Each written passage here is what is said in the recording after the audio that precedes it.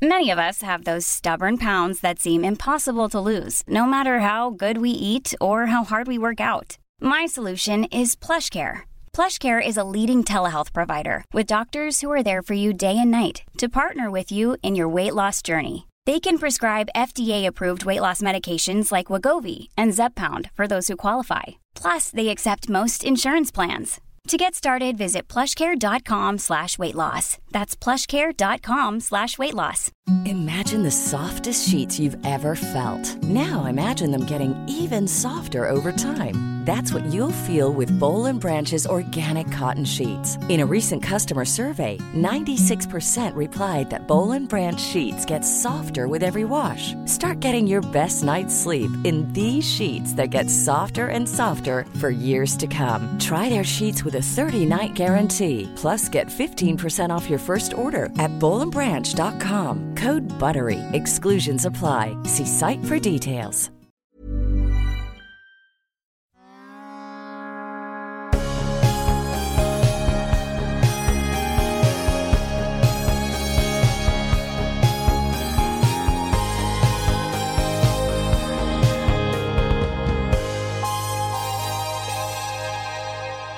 Välkommen till vår podcast Uppstickarna, där vi, Karin Bäcklund och jag, Johanna Snickars, möter framgångsrika kvinnliga tankeledare på väg upp och som sticker ut i samtal om bland annat karriär och kommunikation. Vi träffar framgångsrika kvinnor som genom kommunikation också gör skillnad.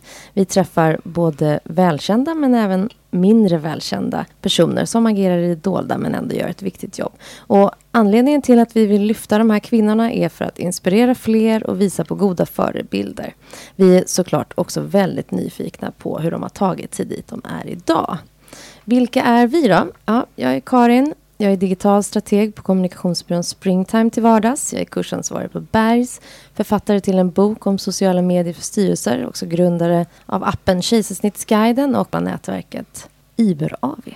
Och jag, Johanna, är kommunikationschef på Microsoft på vardagarna och återfinns på listor som 101 supertalanger, superkommunikatörer, vunnit Stora kommunikatörspriset, har utbildat mig till äventyrare och nu på sistone ljudboksinläsare. Och vem är då dagens gäst? Ingen mindre än Elsa Bernadotte, som är grundare och ägare av matsvinnsräddarappen Karma. Som efter en examen på Handels fick drömjobbet som brand manager på Chanel. Men slutade efter bara ett år för att starta eget med fryst frukt på pinne. Och hon återfinns också på väldigt många listor som årets uppstickare. Hon blev nummer 6 på rankingen av framtidens kvinnliga ledare i år. Och är med på Forbes 30 under 30. Välkommen Elsa, vi är väldigt glada att ha dig här. Tack så mycket, kul att få komma. Missade vi något i introt? Jag tycker ni fick med det viktigaste. Ja, härligt. Om du skulle berätta om dig själv då, ett par meningar, vad skulle du säga då? Exakt som ni. Nej, det blir nog lite på sammanhanget. Jag har väl en pitch när jag pratar med investerare till exempel. Då är det väldigt fokuserat på min bakgrund inom jobb då, lite likt det ni beskrev. Men annars brukar jag prata lite även om att jag är uppvuxen på landet och... Vilket land? Ja, exakt. Var det ligger? Landet i Sverige, men utanför Uppsala.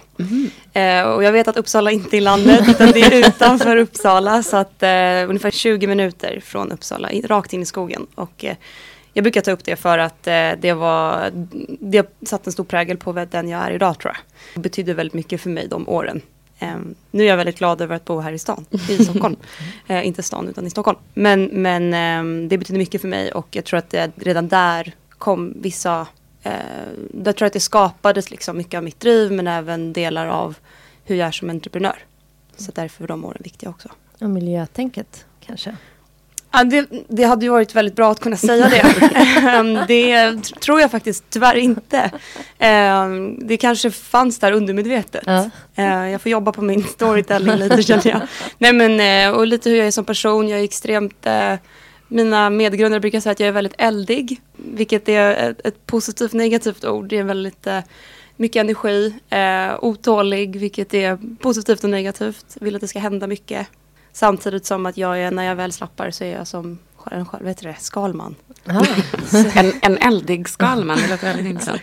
Hur visar sig den här eldigheten då i jobb om det är medgrundarna som säger det? Men om jag vill använda ett finare ord så brukar jag säga passionerad. Extremt passionerad. Jag tror att ibland folk tror att jag är arg. när jag pratar om någonting. När jag egentligen anser så här, jag uttrycker bara mina tankar. Så att jag ganska intensiv tror jag. På gott och ont. Så att jag har försökt jobba lite med den sidan för att för att vara lite lugnare helt enkelt mot min omgivning. Men, och frågan då, hur kom det dit det är idag? Det kanske de här sakerna har hjälpt dig dit? Absolut, nej men enkelt summerat, hårt arbete skulle jag säga. Det var inte så att jag liksom visste att jag ville bli entreprenör när jag var 10. Men jag tror alltid att jag har vetat det någonstans fast jag visste inte att det var det hette. Så att under uppväxten brukade jag säga, men jag vet inte vad jag vill bli men jag känner väldigt starkt att det jag kommer göra är någonting jag inte vet om att det finns än. Och det kanske är ett jobb som inte ens finns överhuvudtaget än. Nu fanns ju det uppenbarligen. men jag tror att jag visste, jag kunde liksom säga att jag vill vara med och bygga någonting. Jag vill bygga något som kan bli större hela tiden. Som jag kan liksom bygga på ovanpå också. Alltså inte ett imperium men lite det tänket. Att det ska finnas liksom en grundkärna där jag alltid kan konstant skapa mer och mer i olika vertikaler. Och det var kanske en form av entreprenörstänk kanske. Har du någon livsfilosofi eller motto? Ja, alltså jag älskar ju klyschor. Så jag har ganska många såna här engelska klyschor eller one-liners som jag faktiskt använder mig av på riktigt, inte bara säger. Men en av mina absoluta favoriter är, jag inspirerats av från en man som heter Ray Dalio som säger "Be the designer of your machine". Och då syftar han liksom på att du kan skapa hela ditt liv, liksom vara skaparen av ditt liv. Som allt ifrån liksom ditt jobb till dina personliga relationer till hela livet som stort, din kropp, vad det är. Du är liksom den som skapar det. Och det ligger inom din kontroll och det finns principer för hur folk tar sig dit där de är. Och du har möjligheten att påverka det. Så det tror jag mycket på. Bra citat. Visste du vart du ville eller var det just den här jag vill bygga någonting eget eller har du, för att du gick ju ändå på Handels, du började på Chanel och där bytte spår. Nej, alltså nej. Alltså jag önskar att jag hade vetat mycket tydligare tidigare. Så nej, jag har nog varit mer försökt tänka, eftersom jag inte har vetat exakt vad jag velat göra, så har det varit mer att jag har försökt lämna det jag inte har velat göra. Så jag tänkte så här, jag vet inte exakt vilken dörr jag vill öppna. Så då har jag tänkt, men då får jag försöka stänga dem jag inte vill ha. Vilket, om det ska förtydliga lite vad det betyder, så till exempel när jag gick ut på gymnasiet så hade jag högsta betyg så jag hade möjligheten att gå på vilken skola jag ville. Så tänkte jag, går jag på den liksom, skolan som öppnar flest dörrar. För att börja på KTH, vilket jag tror kanske hade öppnat fler dörrar, det vet jag inte. Så hade jag inte kunnat börja på Handels efter, men jag hade kunnat gå på Handels och sen gå till KTH. Så det var ju lite så här, hålla alla dörrar öppna. Och sen väl på Handels, då, det här med att stänga dörrar, så var det, jag visste jag vill inte bli banker, jag vill inte bli managementkonsult. Så då försökte jag aktivt säga så här, nej till de grejerna. För att på något sätt ta mig framåt den vägen, utan att riktigt veta vart det var. Det var ganska jobbigt på en att säga. Jag tyckte det var extremt skönt när jag väl tog steget. Din största lärdom i livet än så länge? Åh gud vad svårt, den var jättesvår. Det blev så stort plötsligt. Men du kan designa din maskin. Ja, precis. Ja, karriärsmässigt, precis. Då blev det lite smalare i alla fall. Då skulle jag nog säga att ta input från andra, men inte lyssna för mycket. För det tror jag, det var ett tänk som jag fick jobba lite på från skolan. Eftersom att jag pluggade jättemycket i skolan. Jag var extremt ambitiös och det var positivt på många sätt, men det som var fel också var att jag lärde mig liksom ett sätt där det fanns alltid ett facit. Och jag tror någonstans att framförallt i det där jag är nu och i mitt jobb som entreprenör, så det finns inte nödvändigtvis ett rätt. Det finns kanske flera sätt, och om jag vill bygga något som ingen annan har byggt så kanske jag behöver göra på ett sätt som ingen annan har gjort. Med det sagt, jag tror väldigt mycket på att samla data, alltså att samla information från andra som har gått före. Men sen handlar det om att konsolidera den och fatta ett självständigt beslut. Inte köpa det folk säger, för det märkte jag efter ett tag att det är extremt lätt för andra att säga sanningar som egentligen bara är deras erfarenheter, inte nödvändigtvis generella sanningar för alla. Så du samlar input och gör vad du vill med den? Och försöker utifrån mina förutsättningar och min situation fatta ett eget beslut. För det är ändå jag som ska leva med konsekvenserna. Har du några förebilder där då? Han Ray Dalio som jag nämnde är nog den som jag tror kan ha format mig mest i hur jag lever och fattar beslut, tror jag. Alltså han är absolut en förebild ur den aspekten. Sen, jätteklyschigt, men jag tycker Elon Musk är häftig i att han Jag är inte jätteråd av hans bolag per se, de områdena än, kanske blir. Men mer hans sätt att vad det upplevs som att han skiter fullständigt i att han liksom, att andra sågar hans liksom, vision om att vi kan flytta mänskligheten till en andra planet och så här. Ändå kör han på. Han har sån extremt, verkar som tydlig, jag hittar inte det svenska ordet, men conviction över vad han tror på. Det är liksom sant för honom. Ja, exakt. Och vågar satsa, verkar det som, allt han har för att nå dit. Och jag vill ju betala ett ganska stort pris för det. Och det tycker jag är inspirerande. Jag tror att det inspirerar nog många, tror jag. Och för att han inte är så himla slipad på allting. Han är ju extremt intelligent uppenbarligen. Men han har ju sin egen stil i hur han pratar i media och presenterar. Och det är... Steve Jobs är ju extremt inspirerande att han var en så fantastisk talare. Men jag tycker att det finns något uppfriskande med en person som är minst lika inspirerande men har ett helt annat sätt. Och det tycker jag också då visar på att det finns inte ett sätt, utan du har din eget sätt och det är väl allas uppgift att hitta den. Men på tal om att hitta sitt eget sätt då, har du gjort några fuck-ups längs med vägen? Ja, det är mitt jobb. Det var ett skämt, men det är så det är.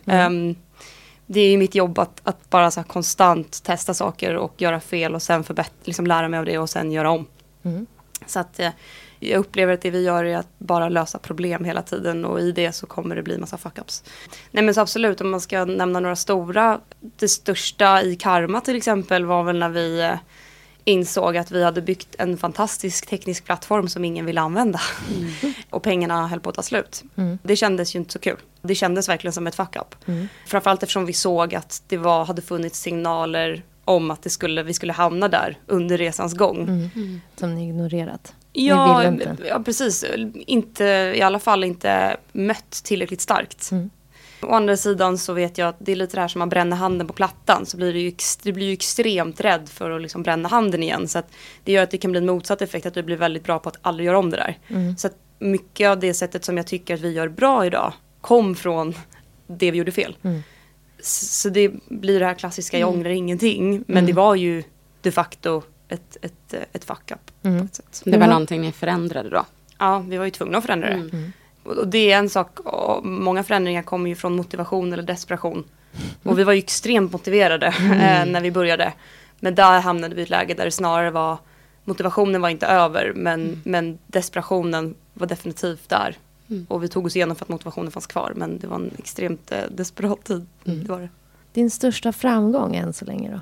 Ska vi prata professionellt, så jag tycker att båda mina bolag har varit stora framgångar på olika sätt. Och just nu är det ju väldigt spännande med Karma där vi är. För det känns som att mitt första bolag har ju nått sitt slut för min del. Du sålde. Precis, så att det är vad det är nu. Medan Karma för mig kan ju bli fortfarande, det finns inget slut. Och det känns ju att vara vid den tidpunkten och ha i åtanke var vi befann oss ett tag där. Det känns som en otrolig framgång, för att det är inte självklart. Jag är någonstans rätt glad över att det var så tufft ett tag, för det gör att jag blir ännu mer tacksam över allt som går bra nu. Hur känns det att hamna på sådana här stora listor då? Som Forbes 30 under 30. Den var ju väldigt kul. Det var väldigt roligt.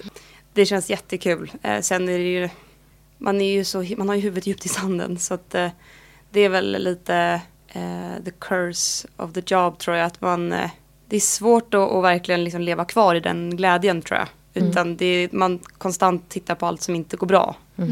Så det känns jättebra, men det är inte värt någonting om inte Karma överlever. Så det är värt någonting så länge det går bra, och sen är det inte värt någonting. Firar du framgångar då?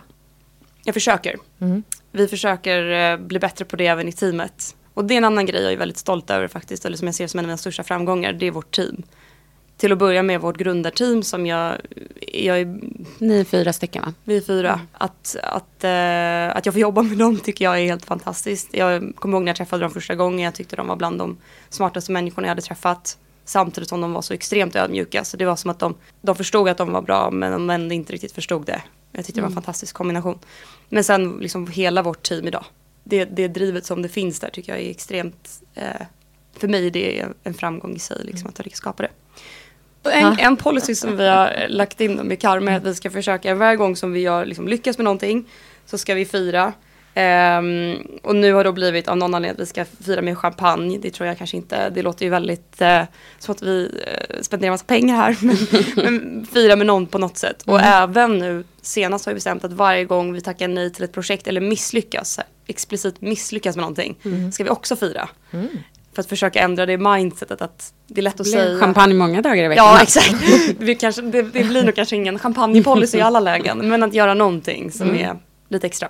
Ja. Så man uppmärksammar lärdomarna kan man säga ur misstagen. Ja, exakt. Och att misstagen är en del av resan, så det ska vi också fira. Men med det sagt, jag tror att det är någonting jag skulle kunna bli mycket, mycket bättre på. Både jag personligen och vi som team. Om man pratar om Karma, ni har ju 250 000 användare.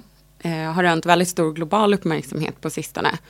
Utnämning av marknadsföreningen som årets disruptör. Wired har nämnt er som en av 100 hetaste startups i Europa och så vidare. Det har varit väldigt mycket liksom, PR-bass och du är ganska ofta i centrum liksom, som Karmas ansikte utåt. Vad är dina största utmaningar i jobbet? En av de grejerna skulle jag säga är en utmaning. Vi är ju 4 medgrundare. Alla drar ett extremt stort lass var på olika sätt. Men sen, jag är den enda kvinnan.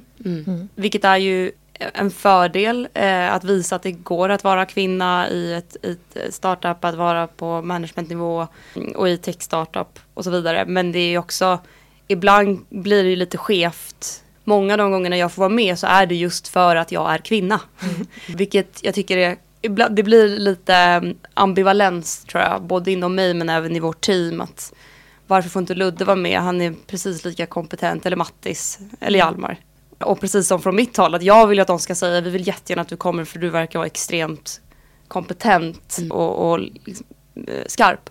Inte för att jag är en kvinna. Men du har inte tackat nej på grund av det då? Nej, utan där har jag resonerat att det är fortfarande, jag tänker lite så här, det är mitt jobb att representera Karma. Så då gör jag det. Och det är inte så att jag inte vill representera, det är väl mer bara, du frågade som en utmaning. Och den balansen kan jag tycka är svår, för samtidigt tycker jag frågan är jätteviktig. Yeah. Så att jag brinner väldigt mycket för frågan också, att jag tycker att det är viktigt att lyfta kvinnor. Men det blir en ambivalens inom mig. Hur man hittar balansen. Hur jobbar du med mål? Jag jobbar extremt mycket med mål faktiskt. Jag är lite nördig där. Nu i bolaget så använder vi något som heter OKR som står för Objectives and Key Results som vi har snott från Google. Som är att man jobbar väldigt strukturerat med mål på kvartalsbasis. Det jag har insett är att jag har faktiskt gjort det här själv fast jag visste inte att det hade sånt fancy ord. Men en motsvarande grej är att jag ungefär varje kvartal så försöker jag checka in med mig själv. Jag skriver jättemycket dagbok så det blir ganska naturligt att jag kommer in på sådana saker. Så det är inte att jag har en mall alls. Men där jag brukar tänka på så här, hur har det varit senaste tiden? Var befinner jag mig? Vad vill jag fokusera på kommande tiden? Och det blir ofta 3 till 6 månader. För det finns studier som visar på att 6 månader eller 3 månader är tillräckligt långt för att ha en rejäl, liksom få en rejäl förändring. Att rejält skapa någonting. Men tillräckligt kort för att du ska känna att du kommer liksom hålla ut den tiden. Och oftast brukar jag inse att jag kommer inte klara av att vara extremt fokuserad på mer än 2, kanske 3 områden. Så det kan vara jobb och så någon träningsgrej och vänner eller familj eller relationer eller något helt annat. Så då rangordnar. Many of us have those stubborn pounds that seem impossible to lose, no matter how good we eat or how hard we work out. My solution is PlushCare. PlushCare is a leading telehealth provider with doctors who are there for you day and night to partner with you in your weight loss journey. They can prescribe FDA-approved weight loss medications like Wegovy and Zepbound for those who qualify. Plus, they accept most insurance plans. To get started, visit plushcare.com/weightloss. That's plushcare.com/weightloss. Imagine the softest sheets you've ever felt. Now imagine them getting even softer over time. That's what you'll feel with Boll & Branch's organic cotton sheets. In a recent customer survey, 96% replied that Boll & Branch sheets get softer with every wash. Start getting your best night's sleep in these sheets that get softer and softer for years to come. Try their sheets with a 30-night guarantee. Plus, get 15% off your first order at bollandbranch.com. Code BUTTERY. Exclusions apply. See site for details. Mom deserves the best, and there's no better place to shop for Mother's Day than Whole Foods Market. They're your destination for unbeatable savings, from premium gifts to show-stopping flowers and irresistible desserts. Start by saving 33% with Prime on all body care and candles. Then get a 15-stem bunch of tulips for just $9.99 each with Prime. Round out Mom's menu with festive rosé, irresistible berry chantilly cake, and more special treats. Come celebrate Mother's Day at Whole Foods Market. När du eller prioriterar då? Lite så, för att, och det tror jag kommer från att jag försökte jag tror på att ha någonstans en där långsiktig vision inom alla områden där jag tänker på så här, var vill jag vara i mina liksom, relationer, min familj, min kärleksrelationer, emotionellt, mentalt, psykiskt, fysiskt, karriärsmässigt, finansiellt. Att liksom någonstans titta på alla de bitarna, för att alla bitar spelar in och den man inte fokuserar på kommer börja göra ont.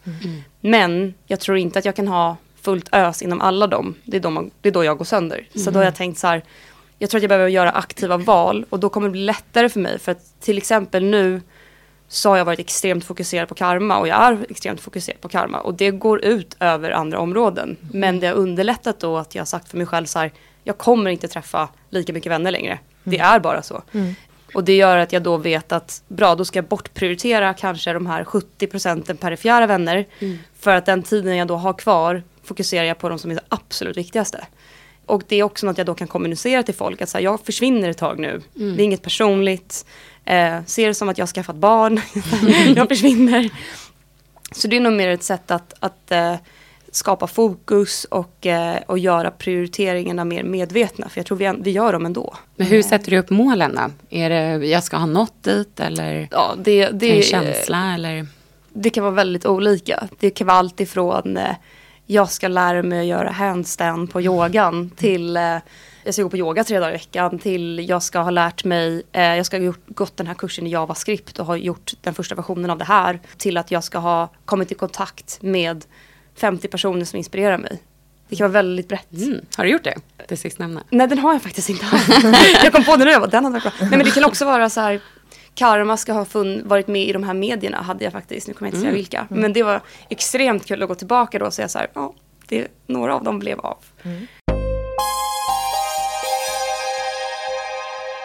Jag har en mentor och hon är fantastisk. Hur hittar du henne? Jag hittade faktiskt henne via ett mentorskapsprogram. Och det är Mia Brunell Livfors. Och hon är, jag sökte väldigt tydligt så jag vill jättegärna ha en kvinnlig förebild som har lett stora team och som har jobbat internationellt. Och hon checkade ju verkligen för de boxarna. Nej, du var ju verkligen... Hon är extremt häftig. Ja, jag är jätteglad över att få ha henne som mentor. Men med det sagt så jag tror att min syn på mentorskap är nog att jag behöver ganska många touchpoints, ganska ett stort stödnätverk som jag snarare ser det. Så att även om hon är en officiell mentor så det finns nog ingen, och inte ens hon som kan komplettera alla bitar och hon har framförallt inte tid att göra det och höras med mig så mycket, utan jag försöker att räcka ut handen till ganska mycket folk. För att alla är bra på olika saker, det är alltid värdefullt med olika inputs och för att inte störa samma person för mycket. Upplever du att det är lätt att sträcka ut handen till personer du inte känner, eller går det till dem du känner i första hand? Nej, jag alltså personligen tycker att det är jättelätt. Eller jättelätt. Jag tycker inte att det är svårt, för jag tycker att det är en del av charmen. Jag kickar lite på den grejen. Däremot så tycker jag inte alltid att det finns fortfarande en jobbig känsla i magen i det, för att jag känner att jag ber dem om någonting utan att kunna ge något tillbaka. Den tycker jag är lite svårare. Känner du så om du får den frågan? Nej. Men då är ju någonstans kontrollen hos mig. För då kan jag välja hur mycket jag ger. Och jag känner ju själv att det ger mig någonting att få ge vidare. Men jag har ingen aning om hur alla andra känner kring det. Plus att jag vet inte om den här personen befinner sig i en livskris eller vad det nu är. Och så kommer jag har ingen aning. Och nu är inte det mitt ansvar egentligen, så det spelar ingen roll. Men den saken tycker jag är lite komplex. Plus att jag gillar egentligen inte envägskommunikation. Det roligaste tycker jag är när man pratar med någon där det känns som att det blir ett samtal snarare än att jag skjuter frågor. De liksom bara ger av sin kunskap. Och sen är jag så här, tack, nu fick jag det jag ville. Det känns extremt ostimulerande. Vad är framgång för dig? Pengar. Nej, framgång för mig är nog att känna att jag lever ett liv som känns meningsfullt. Där jag kan fylla min tid med saker som skapar värde eller blir stimulerande eller bidrar med kärleksfulla eller positiva känslor. Det kan vara ganska mycket.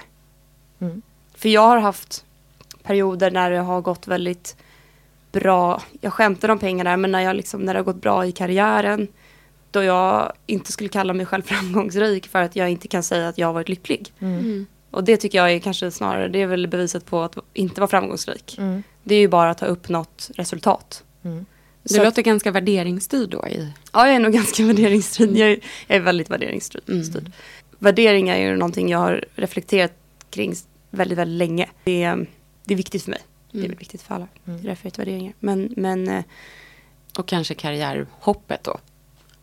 Det var extremt värderingsstyrt. Under den tiden när jag jobbade på Chanel så gjorde jag faktiskt ett värderingsarbete med mig själv där jag försökte definiera på vad är det som jag värderar då och vad är det som är viktigast för mig och i vilken ordning rangordnar jag dem. För att jag läste böcker om det där det stod så här att en värdering är alltid överordnad den andra. Det kommer alltid finnas, säg att du har 3 stycken huvudvärderingar som är de viktigaste i ditt liv, så kommer det alltid vara en som är viktigare än de andra.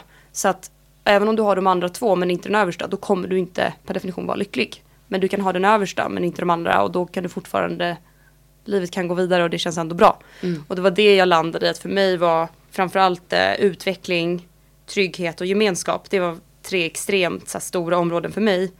Och jag landade i att utveckling för mig är att jag måste hela tiden känna rörelse, alltså förbättring, tillväxt.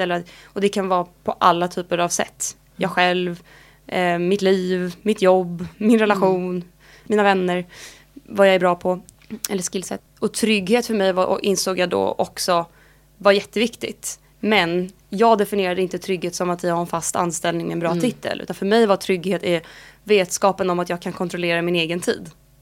Och då förstod jag att det är därför jag inte är lycklig på Chanel. För att så här, jag hade trygghet i form av fast anställning. Men jag hade inte utveckling. Och utveckling var överordnat trygghet för mig. Så då insåg jag så här, okej, jag har inte utveckling. Så att även om jag skulle känna mig trygg att jag kan kontrollera min egen tid, så kommer jag inte vara lycklig här. Så då måste jag ändra det. Och sen insåg jag, om jag blir entreprenör, då förlorar jag tryggheten av en fast anställning. Men då förstod jag, men det är inte det som jag blir lugn av. Jag är trygg när jag vet att jag kan kontrollera min tid. Vilket gör att som entreprenör frodas jag. För att jag utvecklas hela tiden. Så även när jag upplever så här extremt djupa dalar, vilket det sker inte allt för ofta, men det sker. Då kan jag fortfarande känna att jag upplever extremt mycket smärta just nu. Men jag är fortfarande lycklig. Och jag har ingen trygghet alls finansiellt just nu. Som i Popfruits, där belånade jag liksom allt jag hade. Så var det så här, men jag känner mig fortfarande trygg. Och när de bitarna föll på plats, då förstod jag att okej, men då måste jag bort. En annan definition av trygghet helt enkelt. Ja. Chanel-väskorna höll det inte kvar. Det fanns inte med på mina främsta värderingar. Nej. Så det kunde aldrig göra mig lycklig. Nej. Men vi har pratat lite om drivkrafter som har tagit dig dit du är. Men hur har du fått dem? Har du fått dem hemifrån? Jag tror delar av dem har fått hemifrån, absolut. Eller det vet jag att jag har fått. Båda mina föräldrar har varit egenföretagare. De har inte drivit startups i den här bemärkelsen så. Men egna företagare. Så jag har sett under min uppväxt både hur tufft det var ett tag. Och sen så när det väl började gå bra, vilken förändring det gav från oss. Det gick verkligen från att vi hade vissa förutsättningar till att vi kunde börja åka utomlands. Och det var så extremt tydlig skillnad i vilken frihet vi fick. Och jag kommer ihåg att pappa kunde följa med på semestrar trots att det inte var... Trots att han kunde vara ledig när andra föräldrar inte kunde vara lediga egentligen. Han kunde styra sin egen tid, vilket jag älskade. Och sen tror jag att det påverkade mig för jag såg att de jobbade bara extremt hårt. Sen gjorde de nog saker rätt också. Men att det var extremt mycket hårt arbete bakom. Och det tror jag, det satte en pränt i mig. Finns det någonting du vill bli bättre på? Massor, gud. Ja. Mitt problem är snarare att försöka fokusera. Välja några saker och inse att jag inte kan göra allt nu. Vad är en av de sakerna du väljer om du ska bli bättre på en grej? Jag vill bli mer tekniskt kunnig. Så att jag försöker lära mig programmera nu. Jag håller på att lära mig programmera just nu. JavaScript. Hur går det? Just nu går det inte så bra. För att just nu tar Karma 24 timmar av varje dygn.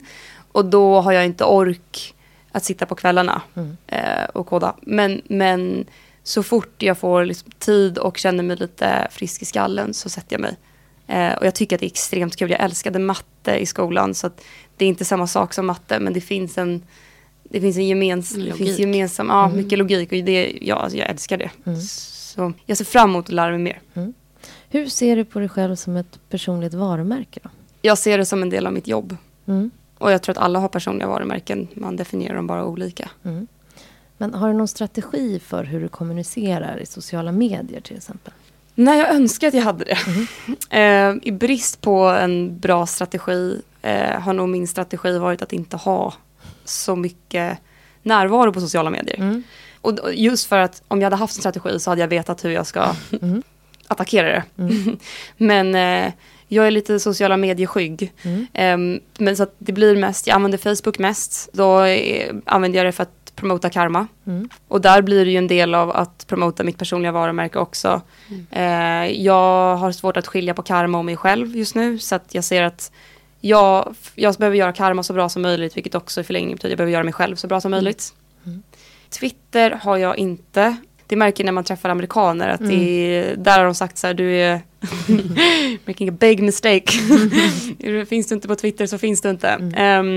Men jag har inte hittat hem där än. Nej. Är du mer face-to-face-person då?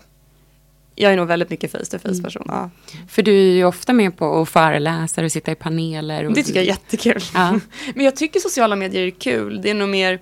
Jag har nog inte hittat en balans där jag inte tycker att det blir väldigt self-absorbed.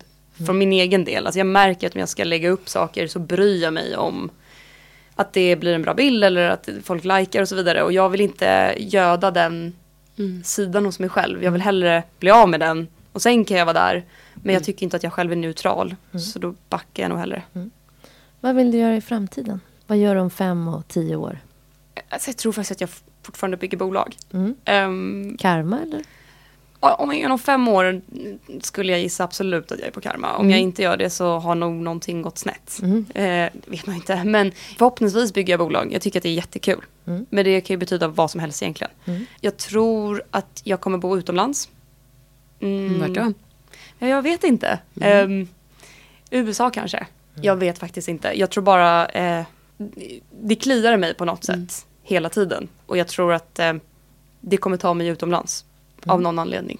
Med det sagt, jag älskar att vara i Sverige också. Så att jag tror aldrig att jag kommer lämna Sverige så. Bara temporärt. Ja, men det är nog mest för att jag vill göra en... Jag vet inte om det är liksom klassiskt för när man är entreprenör, men det tror jag i och för sig inte. Det är väl en mänsklig beteende att man hela tiden höjer ribban. Så hade ni frågat mig för 2 år sedan så här, vilka vore de 10 mest häftigaste personerna eller de 10 mest häftigaste grejerna att få vara med om, så är ju de annorlunda idag än vad de var för 2 år sedan. Och jag tror att den kommer fortsätta höjas, och då tror jag då måste världen hela tiden bli större. Och om vi ska göra Karma till ett globalt bolag, då måste vi finnas på den internationella arenan. Och om jag ska vara en del av det så behöver jag nog vara där också. Hur vill du se tillbaka på ditt liv när du är gammal? Berg- och dalbana. När jag kommer ihåg att när jag gick i gymnasiet så på sportlov så åkte vi iväg och åkte skidor så här kompisar. Och då av någon anledning så var det trendigt, jag vet inte om det är fortfarande, att alltid trycka munktröjor med någon så här cool text på. Så att folk kunde se att man kom från ett visst gäng. Superlöjligt. Men då kommer jag ihåg hur jag tryckte våra tröjor och så skrev jag ett citat som jag tror att jag kom på själv. Jag kan mycket väl ha snott det.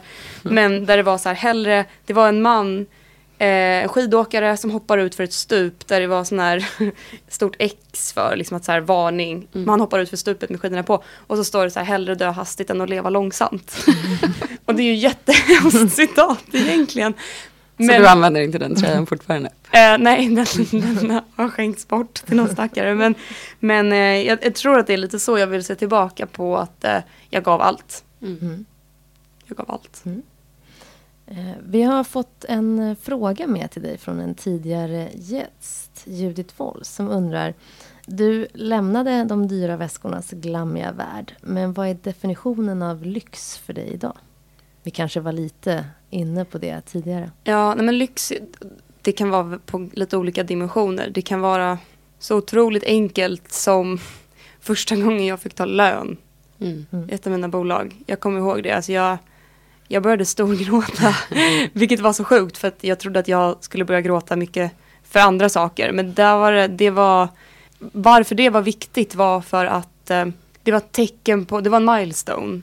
Att det var som att hela liksom, det hade ändå gått 2,5 år då av entreprenörskapet, där det var att alla de grejerna man hade gått igenom passerade i revy. Allt ifrån saker som hade hänt i bolaget till uppoffringar där man under Chanel-tiden så åt jag till exempel matlådor till lunch och middag typ varje vardag för att jag visste att jag skulle starta eget, så jag ville spara så mycket pengar som möjligt för att jag skulle vara så självständig som möjligt. Eller när jag hyrde ut min lägenhet och bodde på soffor hos kompisar, eller när jag jobbade extra i receptionen på ett gym. Alltså alla de där grejerna som jag verkligen ville göra då var också så här, det fanns en otrolig, när man väl gör det så känner man jag vill göra det här nu, men sen efterhand så är man bara så, gud tack gode gud att jag inte behöver göra det nu. Så det är en grej, men lyx för mig är också egentligen de grejerna jag får uppleva med mitt jobb nu, som jag tycker är extremt kul och stimulerande. Och som då är mitt jobb att göra. Det tycker jag är lyxigt. Vår nästa gäst är Linda Vaccin. Hon driver Matching ID som jobbar med att avanonymisera talanger för rekrytering. Och Ownershift som ska bidra till mer kvinnligt ägande. Har du någon fråga du vill skicka med till henne? Ja, jag tycker alltid att det är kul att fråga folk vilken superkraft de hade velat ha. Den är bra. Och min motivation, varför? Vad hade du velat ha för superkraft? Jag har en, men den är så himla klyschig. Jag älskar ju att flyga. Jag hade jättegärna flugit. Men kanske förflytta mig genom tankekraft. Alltså kunna förflytta mig mellan platser. Det hade jag kanske. Beama, typ. Ja, det vet jag inte vad det är ens. Va? Beam me up, du är för gammal, alltså, jag tycker ju Tony Stark är superhäftig. Nu har ju inte han en superkraft förutom att han är fruktansvärt smart. Så kanske den typen av intelligens att man kan bygga den typen av liksom robotar så att man kan bli en superhero, I don't know. Ja. Härligt. Stort tack Elsa för att du varit med idag och gästat vår podcast och berättat om dina tankar kring karriär och kommunikation. Det har varit väldigt spännande att höra. Och till dig som lyssnar, glöm inte att prenumerera på podden och ge oss gärna betyg eller en rekommendation. Du hittar oss även på Facebook och Instagram. Hör gärna av dig med frågor eller önskegäster som du skulle vilja höra i podden framöver. Tack för oss, tack till Soundtelling för studioteknik och Jesper Salén för jingeln. Tack!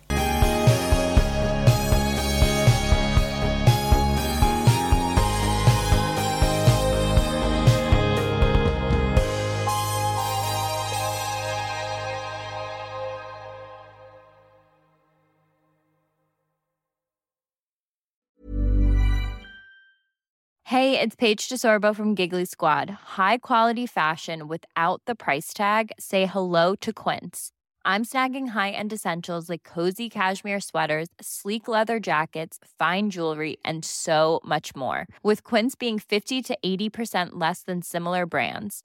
And they partner with factories that prioritize safe, ethical, and responsible manufacturing. I love that. Luxury quality within reach. Go to quince.com/style to get free shipping and 365-day returns on your next order. Quince.com/style. Mom deserves the best, and there's no better place to shop for Mother's Day than Whole Foods Market. They're your destination for unbeatable savings, from premium gifts to show-stopping flowers and irresistible desserts. Start by saving 33% with Prime on all body care and candles. Then get a 15-stem bunch of tulips for just $9.99 each with Prime. Round out Mom's menu with festive rosé, irresistible berry chantilly cake, and more special treats. Come celebrate Mother's Day at Whole Foods Market.